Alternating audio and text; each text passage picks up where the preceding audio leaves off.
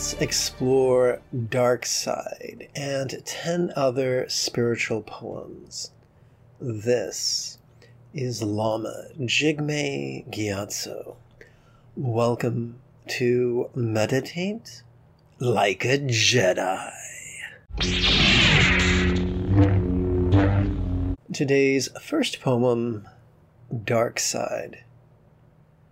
While attending university, I found myself in an authoritative, fundamentalist, religious organization. And, like most facets of patriarchy, they demanded that I relinquish my personal power, promising that in return they would make me a fisher of men. Years passed, and a time came when I explained that their schedule was so demanding it did not give me the opportunities I required to study, and that when I finally did find the time to do so, I would promptly nod off into my texts. Their solution was not to adjust my schedule, but to send me outside to study in the dead of winter, assuring me that the shivering would keep my whiny ass awake. I was already disabled when I first encountered that cult, and after years under their thumb, all my disabilities worsened. Like the corruption of a Jedi's flesh when traversing the path of the dark side. Today's second poem, Trick Question. What are the 4 bases of mindfulness from the Theravadan perspective? First, form or body. Second, sensations, both physical and emotional. Third, mind, both coarse and subtle. As well as fourth, phenomena, our conventional circumstances, as well as their subtle attributes of sometimes being stressful and changing and not being the identity that we should cling to. What then? What is the identity that we should embrace? That is a trick question. For the Buddha invites us to let go of all and simply flow from a place of centered spontaneity. Today's third poem, In This Universe. While performing the metta, or loving-kindness meditations, why do we begin by wishing good things for ourselves?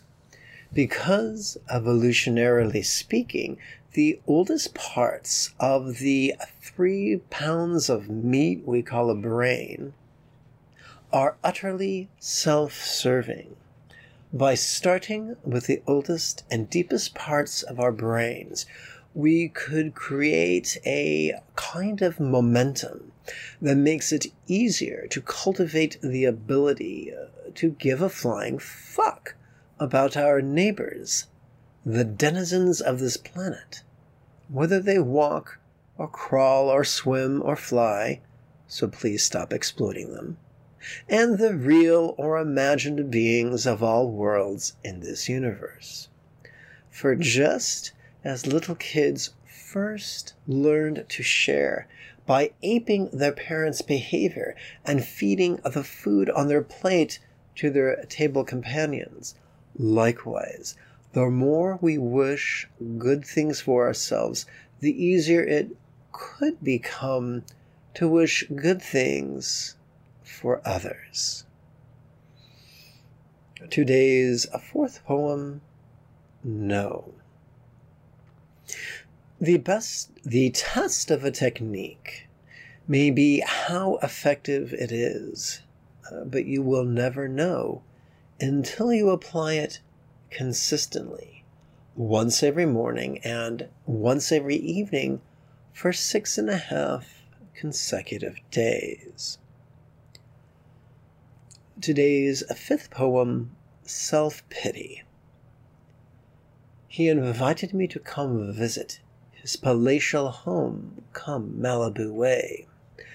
I thanked him and tried to explain that this body, like a souffle, does not travel well. He asked me how I could bear to live as a prisoner in a disabled shell. I explained, my neighborhood is beautiful, my neighbors are lovely, and my Dharma work is interesting and fulfilling.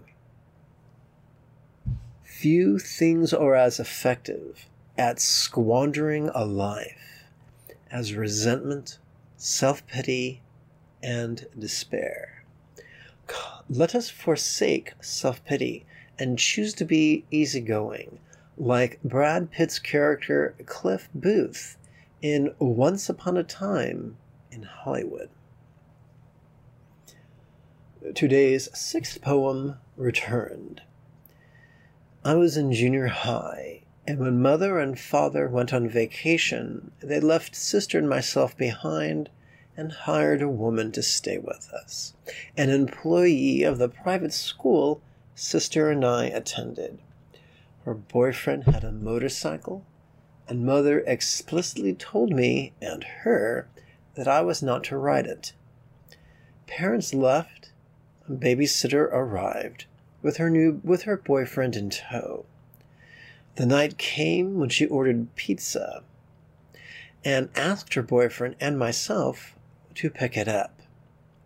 As she handed him the keys to her car, I walked through the cold evening air to babysitter's sedan and noticed that her boyfriend was walking towards his motorcycle.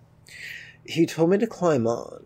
When I explained I was not allowed to, he asked me if I was scared. Clearly, that question was manipulative and inappropriate and rather quite effective, for I obediently got on the back of his motorcycle. If I was honest with myself, no less him, I would have explained that I was terrified of my parents' disapproval. But I had neither the self-knowledge nor the self-possession for such an insight, no less confession. When we returned home, the pizza's toppings had sloshed to one side, and it soon became clear to the house-sitter that I had ridden on the back of her boyfriend's motorcycle. In her worldview, clearly her boyfriend, an adult, was not to blame for coercing me, so she wasted no time the following day to gossip about me at school and tell my stepfather as soon as he returned. Today's seventh poem, Edgar Allan Poe. In his novel, Fall of the House of Usher, Edgar Allan Poe explored the horror of waking up in one's coffin 6 feet underground to realize one had been buried alive with no means of escape. How many of our talents are buried alive by circumstances or society or work? And to what degree could the exploration of our talents and interests, or lack thereof, affect our happiness and fulfillment and resilience and well-being? Today's eighth poem, Pollen. It is a bright and beautiful winter's morn, and the pollen is inundating my sinuses like X-Wing fighters converging upon the Death Star at the Battle of Yavin. Today's ninth poem, The Efficacy of Complexity. One of patriarchy's many lies is that the more complex something is, the more beneficial it is. But that is just a false bill of goods, expensive and ineffective. Leonardo da Vinci wrote that simplicity was the height of elegance. One of the many gifts of matriarchy is the commitment to finding and teaching the easiest and most effective ways of doing things. More than the quickest way to enlightenment, it is the only way to enlightenment.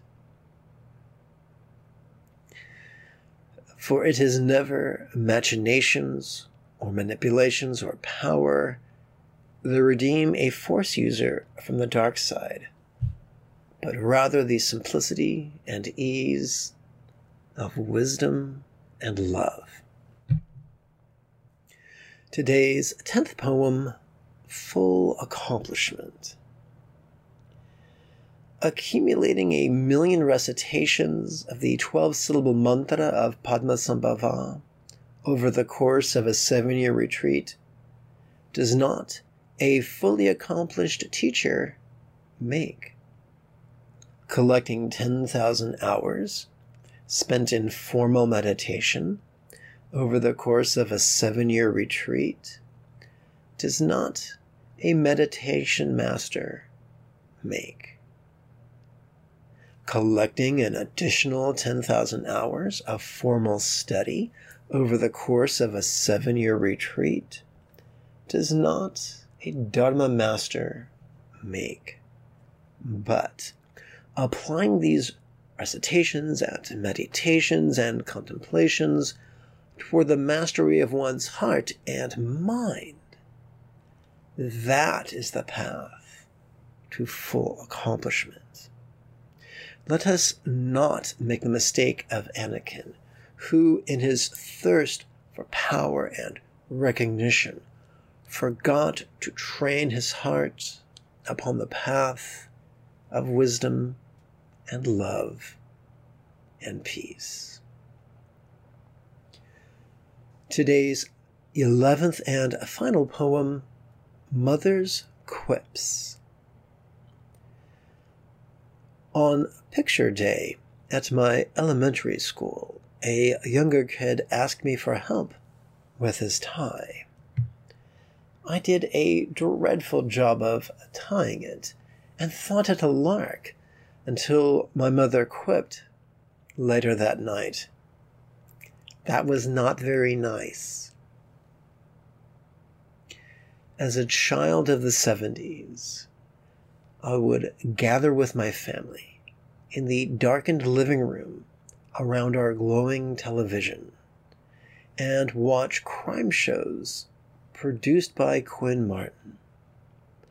We would watch Mannix and Cannon and The Streets of San Francisco, and whenever a fictional villain would derail his own life with a tragic choice, Mother would mutter, "I feel so bad for him."